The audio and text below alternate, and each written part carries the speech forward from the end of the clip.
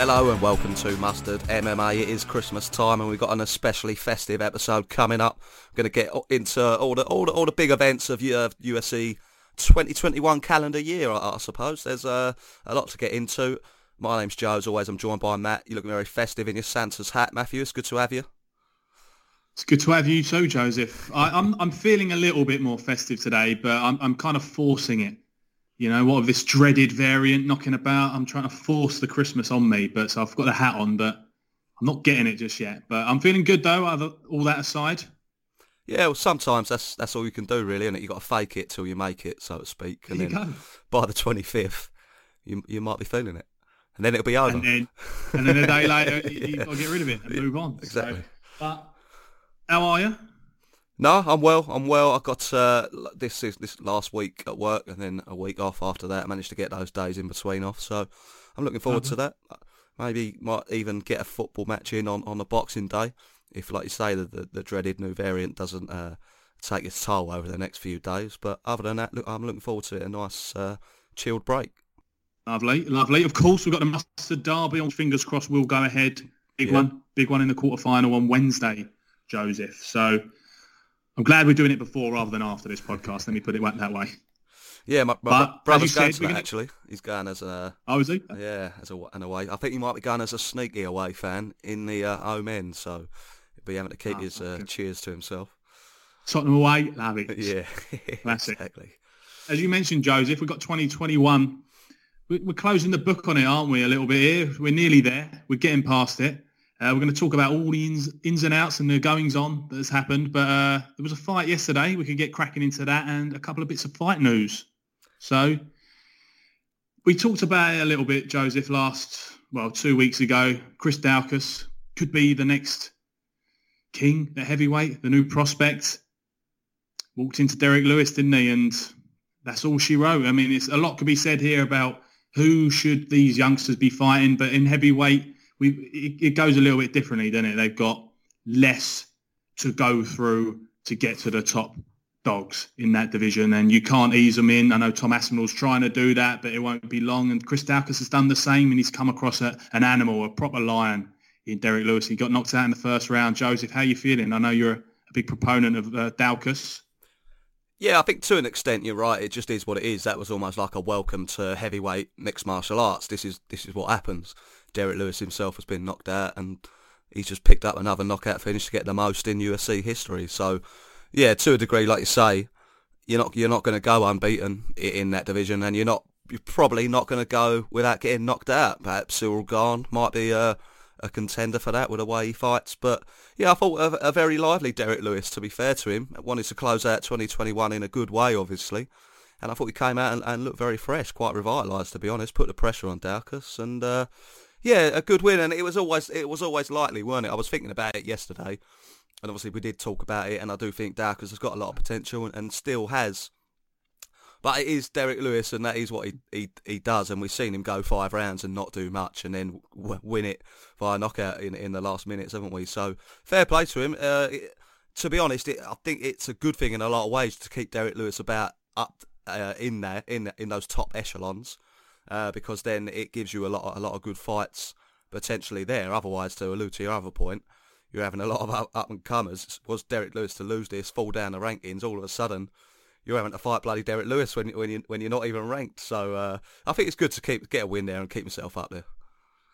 Yeah, I think you make a good point there as well with the good fights it creates. If John Jones ever gets in there again, I think Derek Lewis would be an excellent welcome fight for him up at 265. Obviously, odd 265 actually. That point, Justin Taffer, shout out of the fortnight already in the first 5 minutes of the podcast, for missing weight at heavyweight, which is, I know it's Christmas, but that is absolutely legendary going, I've got to say, from Justin Taffer. So fair play to that man. But yeah, as we were saying, you got Stipe coming back as well. I think Derek Lewis has alluded to fighting him as well. Another great welcome back fight for Stipe. Some excellent fights there, but back to the drawing board for Daukaus. But he's young in that he's a heavyweight in like mid-30s. So obviously mid-30s isn't that young, Joseph. Believe me, I know. But up at heavyweight, you've got plenty of years left, plenty of miles on the clock there. So Daukaus shall be back. Another quick one on that card yesterday. Some great fights, actually, but Bilal Muhammad's just completely shutting out Wonderboy, which I didn't see coming, I've got to say. And I didn't see it coming after that first minute. Wonderboy looking sharp, but Bilal was just relentless, particularly in that small cage, getting him down, beating him up. I think one of them was 30-25, so he's put a marker down. He's called out Leon Edwards, mugging him off as well, which was quite entertaining. And if not that, the champion. So he's here to stay. And I've got to say, I weren't expecting it, and I didn't really think Bilal would have the chops to beat the top guys at welterweight, but he's proved me wrong. So you also mentioned we had a little bit of fight news, one that I kind of knew about, one that caught me by surprise. We'll start with the one that's been doing the rounds a little bit, potentially Colby Covington up against Khamzat Chimaev. At some point next year, I assume. Obviously, they're not going to fit it in this year with only 10 days left. So, yeah, it's one of those ones, isn't it? We always like to see fighters take it slower, earn your crust, so to speak, and don't bite off more than you can chew. But Khamzat, straight in there. I don't think anyone can really argue with it too much, really. And I think I did say Colby was the one that we need to see. And, yeah, hopefully we do get to see it. Colby Covington up against Khamzat really is almost even more exciting than the Usman rematch in a lot of ways. Khamzat still being such an unknown potential, really. I think this is where we might see a little bit of Colby becoming the good guy, because Khamzat is just a bit of a... I don't know, he's like an evil boss in a film or a computer game. He's very, very cold-hearted and a dangerous man. And I think Colby, people have warmed to him since he started. He's mellowed a little bit since Trump got out. I think he's mellowed a little bit. He's thinking, I can't really bark up that tree much longer. Although he did have a go at Poirier the other day. Did you see that? What for? I don't know what for. I don't think there was any reason, but he was being interviewed. He was like, "Oh, Dustin Poirier, you're a bitch. Your wife's a hoe."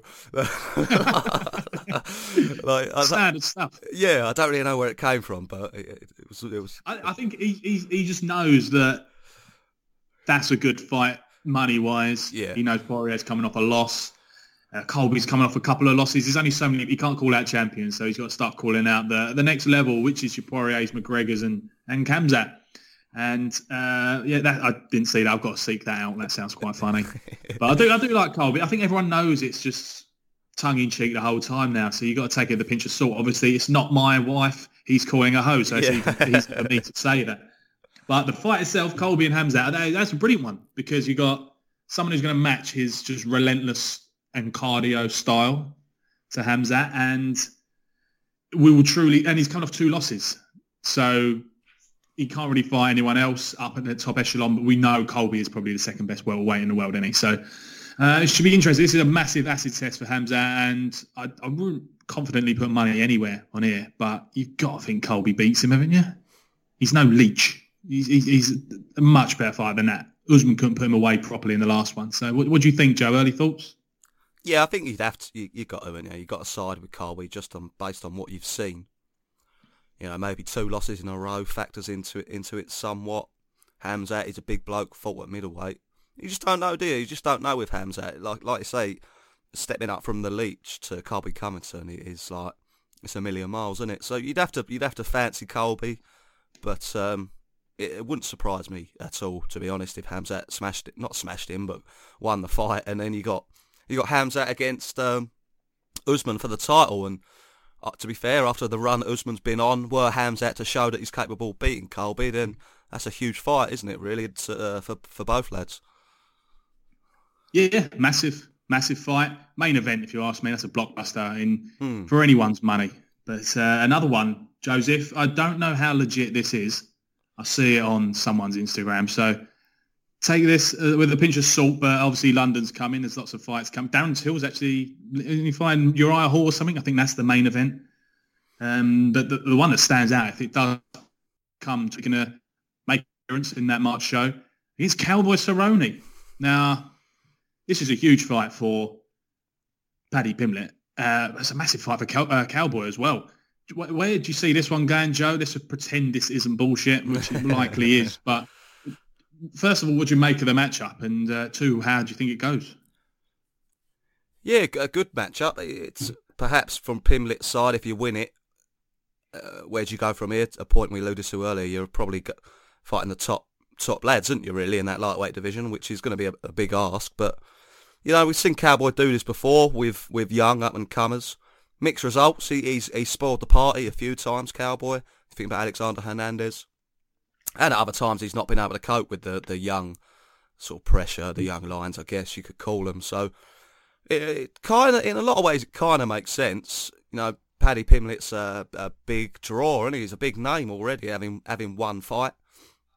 So is Cowboy, having had many, many fights. So I like it. I do like it. I think having said that Cowboy's upset and spoiled the party a few times, I'd expect Paddy Pimblett to get it done. He'd probably go out there and try and knock him out, but if that all does fail, then he could probably grapple at least competently with Cerrone, if not better. So, Pimblett's probably a little bit stronger, just a little bit more physically imposing. So it's not like he's going to go out there against Cowboy and he's a one-trick pony, is it really? So, I do like it in lots of ways.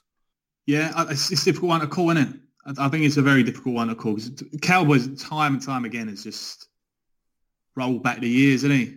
Like you said, that Hernandez one, everyone thought he was done, and he went on another little mini run. He obviously got stopped in his tracks, and he's on a bit of a jank run at the minute. But there were some holes in Paddy's game there, and I would not be surprised at all if Cowboy got a win. And I have to say, I probably would be pulling for Cowboy there. I don't want to see him get beat again, and I'm a massive fan. So it's torn allegiances to some extent, but I'm with Cowboy on that one. All right, well, we might as well get into the meat and potatoes of it then, Matt. We'll get into the 2021 year in review. I'll start us off strong, actually. It's probably, I think we both agree, the fight of the year.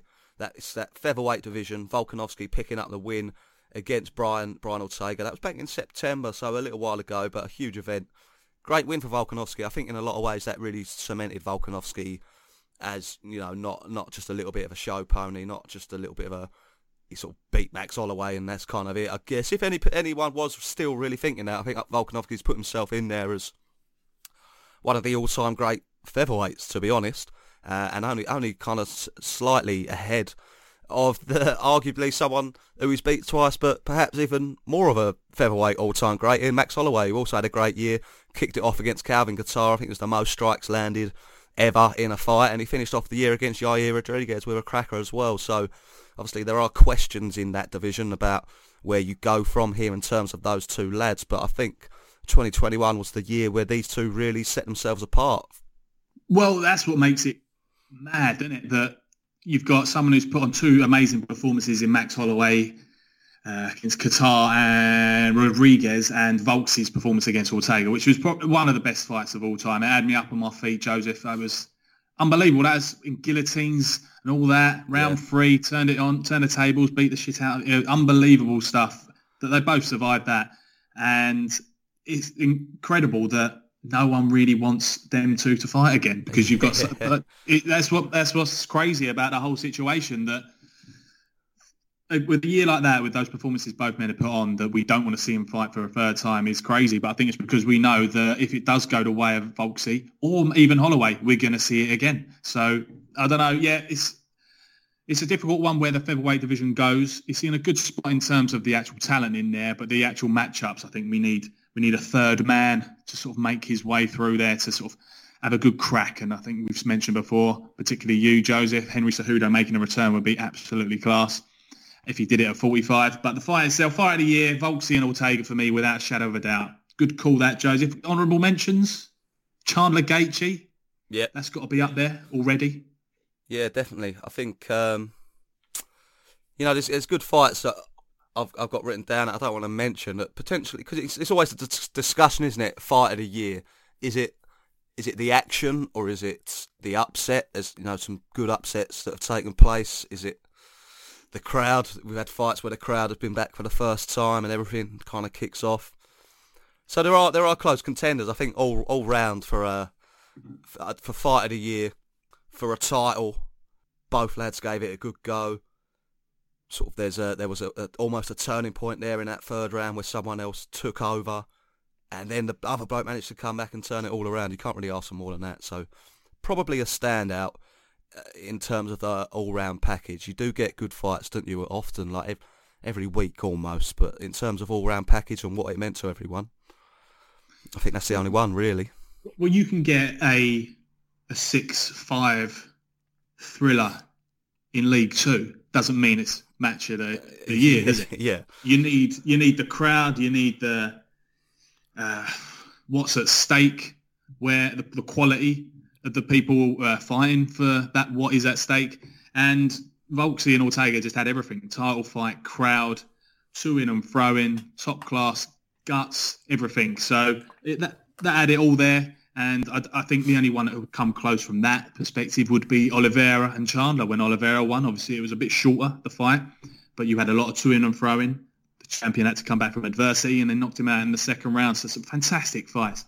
Joe, I think the main thing for me this year has been those pay-per-views where the fans have returned. Every single one seems to have been like a blockbuster. I don't know if that's just me. I think it's added a nice little wrinkle, having that break with the fans, because it makes it just that little bit more special and does feel like a pay-per-view event. Yeah, I think you might be right. And I do think I've also got lucky, not lucky, but fortunate in the fights that they've been able to put together for title fights. Just think about how many good ones there have been, how many there have been with a bit of needle, like Usman, Covington. You got Thug Rose in there, Shevchenko, Valentina Shevchenko, the heavyweight Stipe, Francis. Like these are top draw fights that you've been able to make, isn't it? It's almost like there aren't many divisions where you're kind of holding around for someone else to give it a go. Like maybe perhaps Usman, he's cleaned his division out, but a lot of these divisions, it's like people are ready to go for title shots sort of as soon as that initial title fight has happened, aren't they, really? I think it's just been in a level that it's never ever been at before, the UFC. When you look at the divisions like bantamweight, there's so much chaos going there with who's next and what they're going to do to sort it out. But there's so many there that it doesn't really matter who fights who. The only sort of problematic one you've got is that featherweight division. But even so, you got Yair 2 years out, comes back and performs against like Holloway like he did.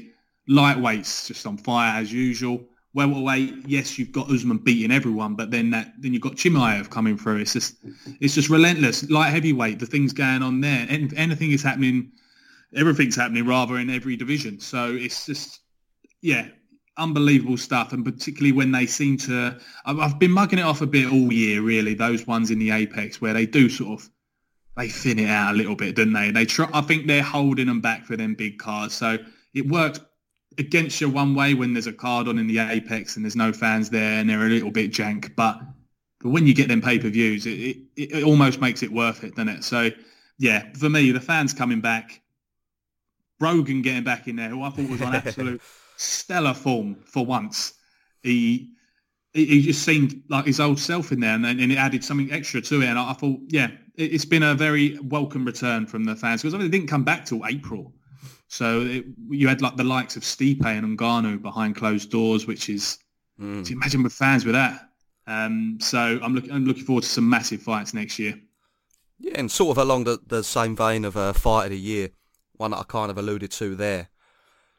It doesn't quite make it into fight of the year, but Juliana Pena beating Amanda Nunes a couple of weeks ago. I mean, arguably it was a good fight, wasn't it? It was, to be honest, it was a very competitive fight. That second round was just an all-out slugfest, and honestly, Pena picked up the win there. But you know, there's been chat about the biggest upsets ever. I think, given what's at stake, given who Nunes has beat, i.e. everyone, I think this was the biggest upset. You got the GSP thing, haven't you? But you know, arguably GSP wasn't GSP at the time when he lost to Matt Hughes. But Amanda Nunes is Amanda Nunes, 2-weight world champion, beaten everyone, sent Chris Cyborg packing. So for Juliana Pena, I mean, what a moment that was. Yeah, that was just, no one can claim that they saw that coming, right? No one. There was always the talk, we spoke about it, but that was with a lot of straw clutching going on to try and give it some kind of reason to think that Pena had a chance going into that, and that Nunes has come in complacent, which I think she might have done. Let's be honest. I thought she looked awful, to be honest. It was just the way it was like Pena would hit her and Nunes would be like, oh, that hurt.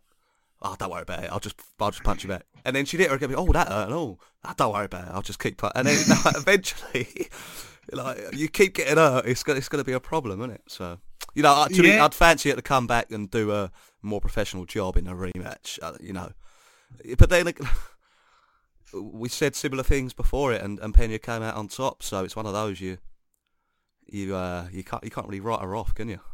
No, that is the biggest upset in my humble opinion. Yeah. I think it's got to be. You obviously got Sarah GSP, which is the classic. Bisping and Rockhold, no one saw that coming, but Bisping was. Yes, in hindsight, you think, oh, that's actually not that surprising. But at the time, one of the biggest of all time, and more so Holly Holm and her chops, Ronda Rousey. In hindsight, you're like, yes, that's definitely not an upset. But at the time, big time, amazing stuff.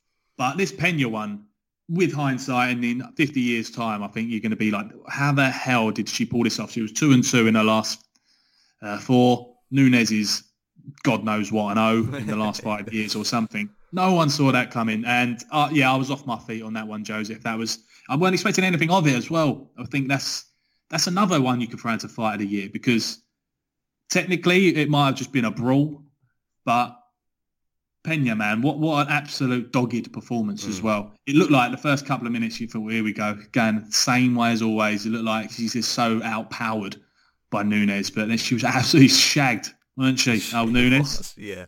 She was shagged after a minute and tapped within nanoseconds. Yeah. So, yeah, unbelievable upset. And I mean, it's just indicative of the year that we've had with the rise of the underdog, Joseph, and old lads and old yats making returns that you never thought would make it. You got Oliveira for one. Let's talk about Oliveira. I know he's one of your favourites. That he was the one topping the bill against Poirier on the same card as Pena. You must have loved that, Joe. Yeah, one of my moments of the year for sure to see Oliveira, and he's always value for money as well, isn't he? He puts on a real show. He's gonna get clipped a little bit. You know, he gets knocked down. Personally, I think he's a little bit. He doesn't mind getting knocked down, so to speak. Almost like he takes a shot. Any other man would kind of macho up. Like, I'm not going to go down. Let me cover up.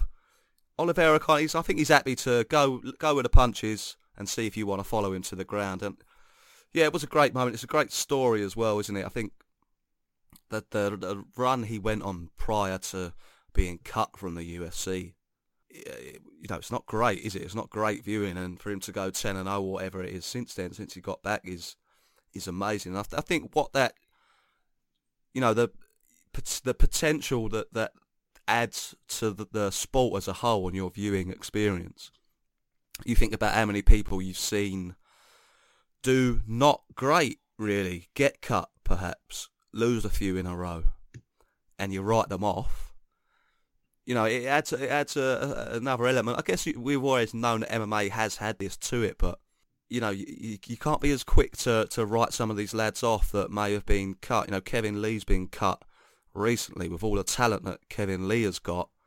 You know, who's to say that he can't do a Charles Oliveira, a Brandon Moreno in the same year done something similar to Charles Oliveira. So I think his story in general and his journey, I guess, just, you know, highlights how good the sport is, really.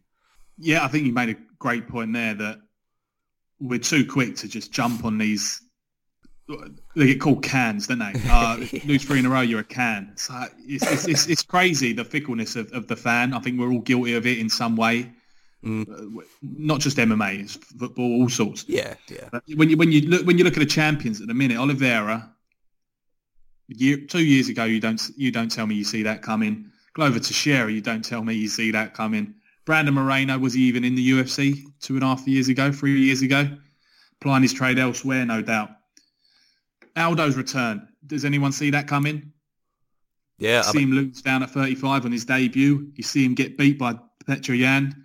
You think it's over, don't you? I mean, it's ridiculous. Juliana Pena, even Yan when he was fighting Izzy, when he was champion. It's just like no one see that coming either. It's just, I think it's brilliant. I love an underdog. You love an underdog. Everyone does. Obviously, you want your stars. You're going to get your dominant champions. We've got them. We've got Usman. We've got the others. But everyone loves an underdog story, and I think Oliveira is probably the best. I do like the Teixeira one because it's just ridiculous. He just looks so old, and I love it though. But it's just very inspiring. I think there's so many things are inspiring, like the Juliana Pena one. No one gave her a hope, but Oliveira, what was it? He went 10-8 in his UFC career initially, then went on to 10-0. But it's just a ridiculous one. The fact he's beaten who he's beaten though as well, Chandler. People kind of gave him a bit of hope because Chandler was a bit of an unknown quantity, wasn't he? But Poirier, most people I know you thought Oliveira would win as well. I think I lent to him last knock-ins, but I weren't overly confident.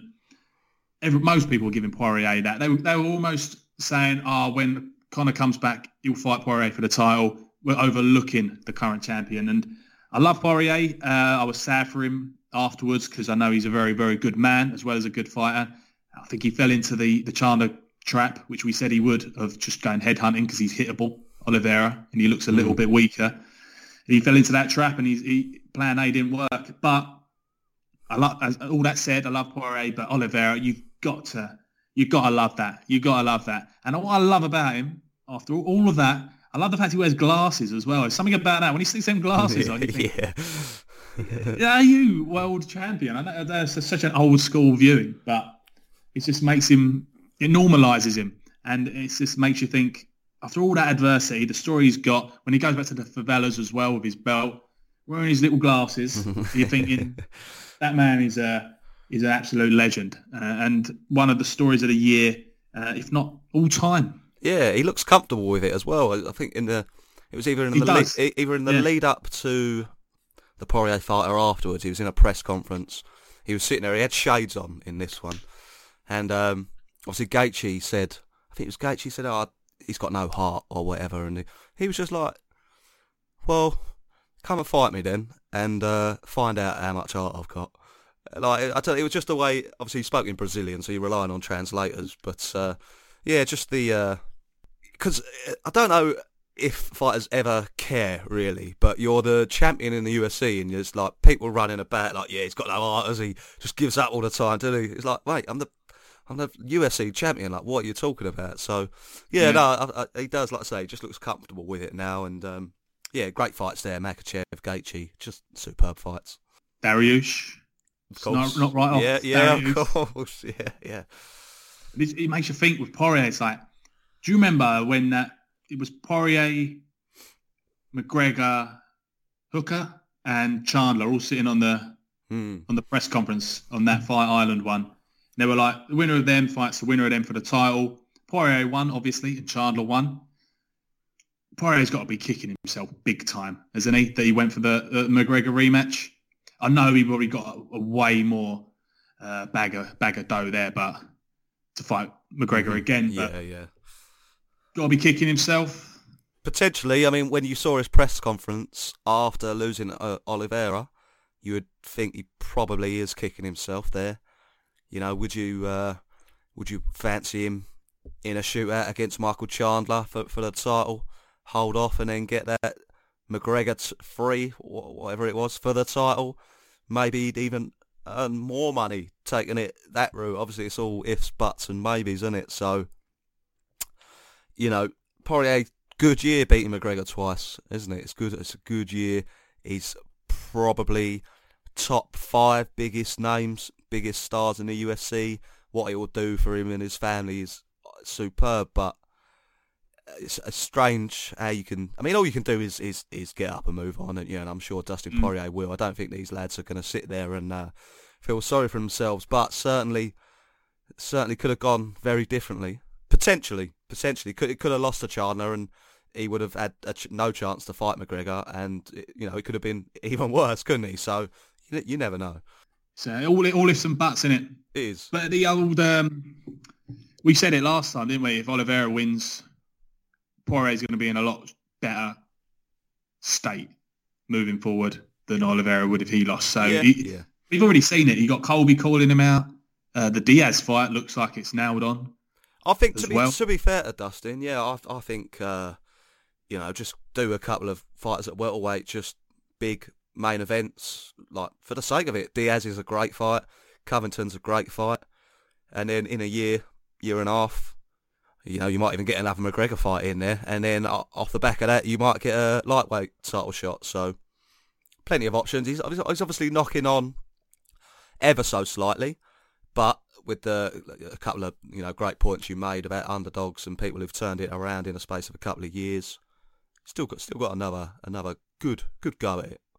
I think we're going to see like a couple of them lads just duke it out. I think you're going to see McGregor come back. Obviously, he's put on a bit of timber, isn't he? So he might come back at 170.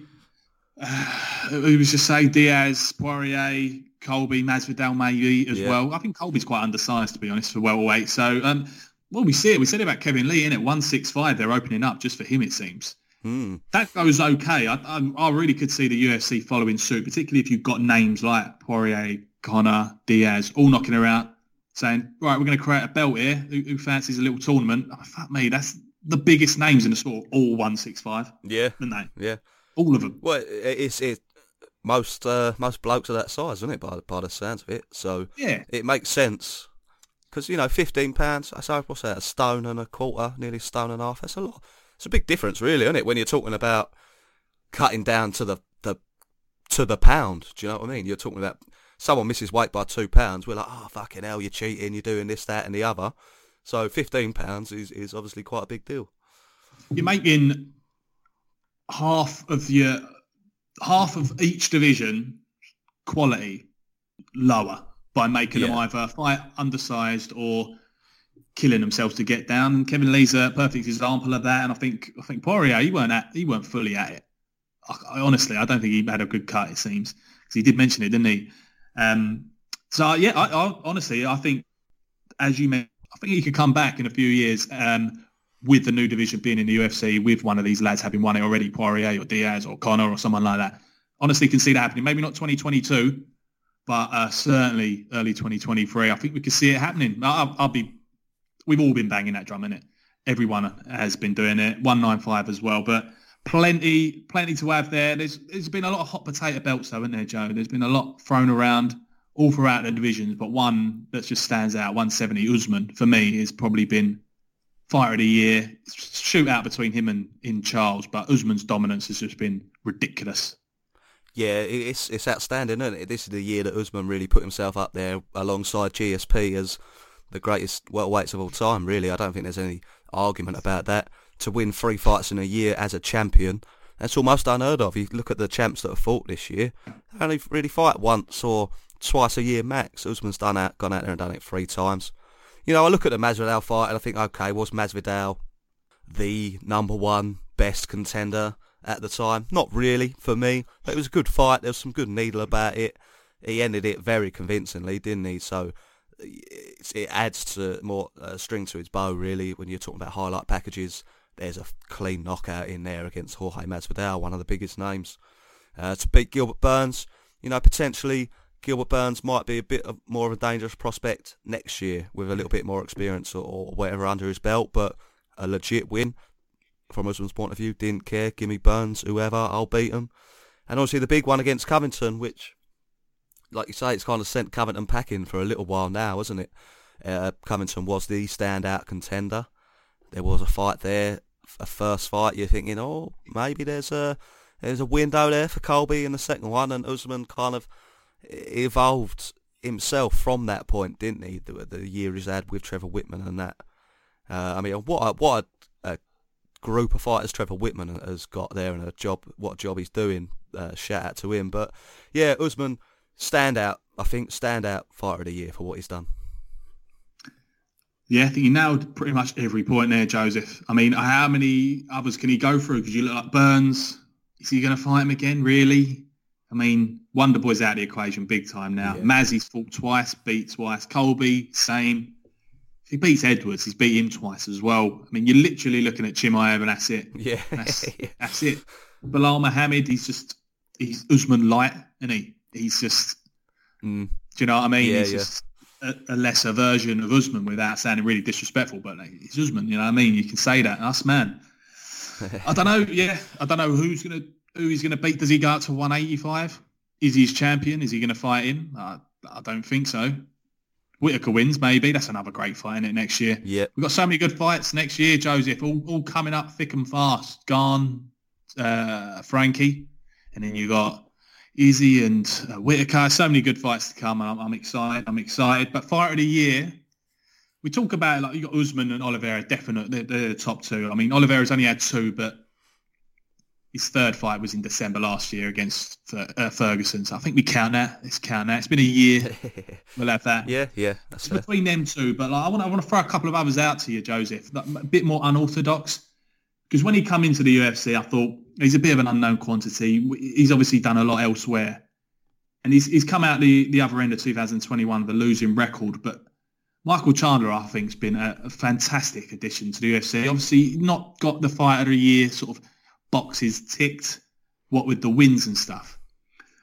But throw all that to the side. What a fantastic addition to lightweight. He's proved to me, not that he needs to prove anything to me, but in 3 fights, how valuable an asset he is and what a great fighter he is. And I think he can still do some great things next year.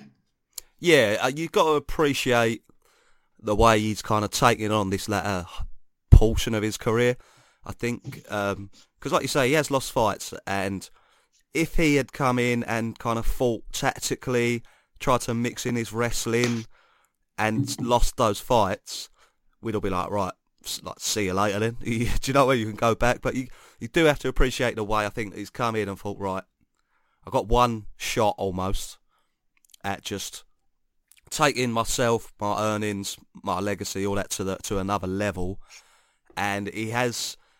You know, because I'm always reluctant to say, they're in there fighting for our entertainment primarily, and the reason that he's fighting like that is so he can entertain me, rather than win his fight and get his money and move on. You know, I'm reluctant to say that, but to an element, Michael Chandler has done as much of that as he could, hasn't he? And you know, he has lost those fights, but it's almost, I'm more comfortable with Chandler being in there and getting title shots in the future, having seen him lose those fights in the manner that he did. Well, that point you make, it are more or less one and the same in a roundabout way. By entertaining you and so many people, he's going to earn a bit more dough, isn't he? And he's going to get those opportunities. There's more chance that if he went 3-0 by laying and praying for 15 minutes, he ain't going to fight Conor McGregor in a return fight, or Nate Diaz, or Poirier, or Gaethje. But the fact he's come in, he's said the right things, he's done the right things, and he's acted literally picture perfect with everything, apart from getting beat. But even when he's lost, he had that title won at one point. Yeah. He just got a little bit excited. So, yeah, one of my fighters of the year, without a shadow of a doubt. I think he's certainly in the top 5, even though he's gone 1 and 2. So, yeah, very excited to see what he can do. I think he's got a lot more to offer. Might be his last big push this year. But lightweight's a bit up in the air, innit? So you can see what happens there. And another fighter, Joe, I want to throw out there, one of your favourites. I think you've been banging his drum for many a year. But this year he's just gone over and above. And very, very similar to Chandler, but a bit more so on the losing record. But Hangman Hooker, got to be a big shout-out for him this year. Yeah, it has, isn't it? It's... You know, obviously, he's moved down a weight class, hasn't he, again, by the time the year's ended. So that does tell you how it's gone. But, you know, it's difficult, isn't it? I'm sure he doesn't want people saying, oh, you know, you gave it a good go, mate. Like, you tried, didn't you? You tried. But, you know, in this current situation we're in, for him particularly, everything he had to go through in terms of travelling, quarantining, you know, doing that, and then getting right back on a plane, coming back the other way and doing it all over again to have another fights filling in last minute. You know, he does cement himself as a legend, really, doesn't he? And it's one of those ones where once you kind of get that characteristic, that attribute attached to you of being just an animal, fight anyone, do all that, it helps you in the long run, doesn't it? If he's thinking about getting a title shot at featherweight, let's say, he doesn't need to go through the whole division now, does he? He needs to pick up 1 or 2, and then because it's Dan Hooker and you know what he's about, you can throw him in a title shot. So, you know, like you just mentioned there, really about Chandler, it's a little bit risk reward, isn't it? If you can go out there and be entertaining, that will hold you in good stead long term. Obviously, you just don't want to end up losing 6 in a row for the sake of being entertaining. So there is that balance there. But yeah, good year for Dan Hooker in lots of ways. It's the standard Cowboy effect, in it. We look at Cowboy; he was never too far from a title shot for those reasons you've just enlisted there for Hooker and Chandler. And we look at him now; he does lose loads, Cowboy, but he's still getting a potential big fight with the next big star. So if you're not going to win the belt, you're going to get fair play to others to add to that for Fighter of the Year. But I just wanted to get my point across. It's not all about winning, Joe. It's about taking part. Well, we can move over to sort of the female side. You know, it's kind of you got three goats really in there, haven't you? On that side of the division, obviously you got Nunes, Shevchenko, and Rose Namajunas. Now, I think that deserves to be included in that. Perhaps people are moving Shevchenko above Nunes in those pound for pound rankings over there. Not quite for me at the moment. One loss for Nunes when she, you know, she didn't really seem that bothered about it. We kind of mentioned it earlier, so you know I'm not putting Shevchenko above Nunes quite yet. But I think one name who perhaps didn't get that kind of respect, has had maybe a couple more bumps in the road, but picked up 2 wins this year, again for a champion of a division. That's a decent turnout. Thug Rose Namajunas sparked Weili Zhang at the start of the year, and then came back and defeated her again in slightly different fashion towards the end of the year. So I do really think it was a great year for Thug Rose. I think there's so much more that could be done with her, so to speak, by the UFC to really put herself in those conversations with Shevchenko and Nunes. You know, I guess it's difficult for Rose when you think about expanding on that. Is she going to move up in weight and things along those lines? Perhaps a little bit more difficult than it is for Shevchenko and Nunes. But, you know, for Shevchenko, it didn't go well when she went up in weight. She's lost to Nunes twice. So, back to the positives. I think a great year for Thug Rose. Perhaps not quite Fighter of the Year, you know, especially when compared against Usman. But two title wins. It is fantastic. Traitor of the Year? Probably. I mean, Shevchenko's had a few fights, hasn't she? At least 2. Obviously won them and looks unstoppable. But yeah, I don't know. When you look at Thug Rose, the way she knocked out Weili Zhang in that first fight, that you talk about moments of the year, fights of the year. That was massive at the time. It seems like a little while ago now. Yeah, that was under that one where they first returned, where lightning in a bottle, wasn't it? That was when they had the Usman knockout, Rose knockout, and all of that. Valentina battering Andrade as well. So, yeah, it's difficult to pick Treacle of the Year, but I think Rose's is the best division in it. That's the best ladies division. Yes, strawweight. So, yeah. By the same token, it's hard for them to gain that dominance in that division because I think there's a little bit more competitiveness in there. So I think purely for that, I would give it to Rose, a slight nod over Valentina, because I think she's fighting. I think Weili is probably a bit better than the competition Valentina's had. I think that's fair. I do think that's fair. And stick Pena, number 4 out of the lot. But I mean, you can't not give it to her either, because she's had 2 wins as well, one over Nunes. It's mad. I know, yeah. Yeah. Arguably it is a tie between those 2, which is weird because Shevchenko went unbeaten as well. So, you know, ultimately, yeah, you just got 4 girls there that by far and away are better years. I mean, Mackenzie Dern started to make a little bit of movement, got derailed a little bit. I mean, Mariana Rodriguez, I believe that's her name, isn't it? And she beat Dern, I think. She's, you know, a good contender in there, but yeah, definitely 4 standouts on that side. Yeah, it's difficult to pick, but mate, it's going great guns. The ladies' divisions, it's growing slowly. Obviously, featherweight's just a bit iffy, isn't it? So, do we sack that off? But then obviously you got Kayla Harrison. Looks like they were so blatantly trying to set up that Nunes-Harrison fight. She was ringside, all set to go, and then went tits up big time. Brilliant. But she does join. Obviously, that's featherweight still going. And Nunes does still have the featherweight belt, let's not forget. So she didn't lose both. So we'll see what happens there. But some fantastic fighters have come through the 4 there. It's just exciting. Some fighters you just haven't seen. Francis, you see in January. Don't see hide nor hair of him later. Yeah. So you forget about him. John Jones completely forgot about him. Where is the geezer? Where's he at? I mean, there's plenty going on, and that's not even to mention some of the potential we've seen come through. Yuri Prohashka, don't talk about his knockout of Dominic Reyes and the things he's been doing. There's so many, it's too many to pick through, but it's been a fantastic year. Joseph, any other standouts for you that you wanted to rubber stamp on the episode? No, that's it for that year. I guess we could just finish it up with potentially what we're looking forward to next year. And you did mention his name there. For me, 2022, if not all about, is mostly about what John Jones does. And I want to see John Jones get stuck in there at heavyweight. I thought we might have seen it this year. Obviously, he got himself in a little bit of trouble, which isn't great. Do you know what I mean? Like, it really does put me off in a lot of ways. I was obviously not being there, knowing all the details. But no, I do want to see John Jones give it a go. You get Garn and Ngannou out of the way. And then you've got John Jones against Garn, John Jones against Ngannou, John Jones against Stipe, John Jones against Derek Lewis. You know, potentially that's going to be just madness. Yeah, I believe it when I see it. Yeah. Is the sort of phrase that comes to mind there. He's too busy getting massive, isn't he? It takes a while, doesn't it? It does. But what about yourself? Anything in particular you are looking forward to that you want to see?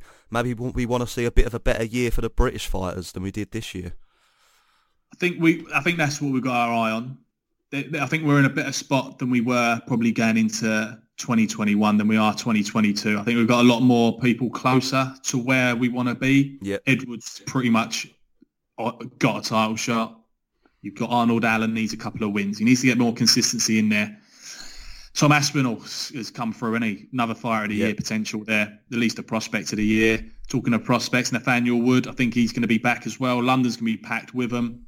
Whether we see a champion come through the other end of that, I mean, Darren Till's had a rotten year, really, hasn't he? I mean, it's Paul Craig's right there, though. Paul Craig, get that man a fight. Get that boy a fight. Almost. He could have been on, really, for a title shot, couldn't he? If that fight hadn't have fallen through last knock-ins. You know, you never know, really. Yeah, I mean, I don't know if Gus is still knocking around, but if he is, and it was just like a little COVID thing or something like that and knocked him out, or a minor injury, get him back in there, London headliner. Who do you think should be headlining? I think this is up for debate now. Obviously, Darren Till would be all day long, but London card, who do you think should be headlining? Say you got Craig and Gustafsson. If you got Craig and Gustafsson, I'd put that headlining, definitely, yeah. So you got Paddy and Cowboy as well. Would you be tempted to put that headline? No, I'd have Paul Craig 5 rounds against Gustafsson. I'd have Darren Till co-main 3 rounds against Uriah Hall, and then Pimlet before that, I reckon. Potentially, unless you can get Arnold Allen a big fight as well. Pimlet maybe opens the card, and then Arnold Allen could be like the third one from the top, potentially if he's got a Korean Zombie or someone like that. Cubby Swanson picked up a big win, didn't he, yesterday? So, oh, yeah, not half. Yeah. Absolutely fantastic performance. But I think it's more that it's good that the rest of the crop are coming up behind Till now, rather than Till being on a downward trajectory. I think it's just a blip, personally. But it's good that we've got these options to pack out that card. We'll try and get there. Probably won't. But we'll try, though. Question, do we have a champion, Joe, end of the year? Yes or no? A British one, obviously. Not just I'd have to say no. Yeah, no. I'm afraid. I agree. Yeah. It's just so... Yeah. I do think Usman beats Edwards. I think that's the best shot, though, because you never know. Mm-hmm. I think there was a few signs that Colby showed in Usman's very small deficiencies, and they are small, but there is a way. But that's the best shot. I think Aspinall is too soon. There's too many lads there. Yeah, Aspinall's too soon. I think Arnold Allen is potentially too soon as well. I mean, rankings-wise, he is literally like one fight away. But could work in his favour with the fact that it's just literally Holloway and Volkanovski. It could do, yeah. It depends what route they go down. If they go down the Holloway-Volkanovski route again, and then maybe Henry Cejudo throws his name in there or what have you, maybe. Or if they say, let's do something different and keep those two apart, then Arnold Allen could be right there. But beating Volkanovski at this moment or at this moment of time, having been as inactive as Alan's been, I don't like that too much. Be tough, wouldn't it? Be a big ask, certainly on what we've seen from Volkanovski this year in that Ortega fight. Yeah, I think it's going to be tough. But it's going to be tough, whoever you are. I think there's going to be new fighters come through. I think Casey O'Neill's got a shot at flyweight, Scottish stroke Australian. Yeah. Third. So she won't have to go through many. She's got a fight book, doesn't she? Roxanne Modafferi, I think. Yeah, on the Whittaker still card. Going at it. Yeah. So that is an excellent fight. I think she wins that. She's looked pretty flawless, really. I think, and she's young. She's like 23 or something like that. So she's got a lot of miles on the clock. So maybe she gives it a good go. But apart from that, Joseph, I'm just looking forward to a great year. I want to get back into at least watch one event. You know what I mean? And it's been too long. Well, we might have to do the MSG one again. Start thinking about that. Just got a long off London, and then get that up, mate. Yeah, I'd love that. It is easier to get tickets to the New York card, isn't it? The MSG than it is to get London. Yeah, well easy. Yeah. And probably cheaper. Yeah. Apart from the flight and all that. Apart from all that business. Yeah. But no, I'm looking forward to a good year, Joseph. Been a pleasure. We're going to try and ramp it up this year, do some more stuff. Obviously, it's been a bit different this year, innit? Can't get in contact and do the in-person ones. We'll try and get them going again. Try and go down some more avenues, get more people on, chat to more heads, not just us two babbling on. But I'm looking forward to it, Joseph. New year, new us, eh? Yeah, well, we have had a few guests this year, haven't we? A couple of good guests. Modestus Bukauskas being one of them. Obviously, we had Inside the Cage Boys on as well, and all that business, Norton MMA, we've been there. So that's been good. We appreciate everyone for coming on and all the support. We hope you have a great Christmas, a fantastic New Year. If you're not celebrating, then just have a good Tuesday or whatever it is when you listen to this. But no, we appreciate it. Check out mustardmma.com, and that'll be it from me, Matthew. Cheers. I'm taking my hat off. It's itchy. I think I've made my point.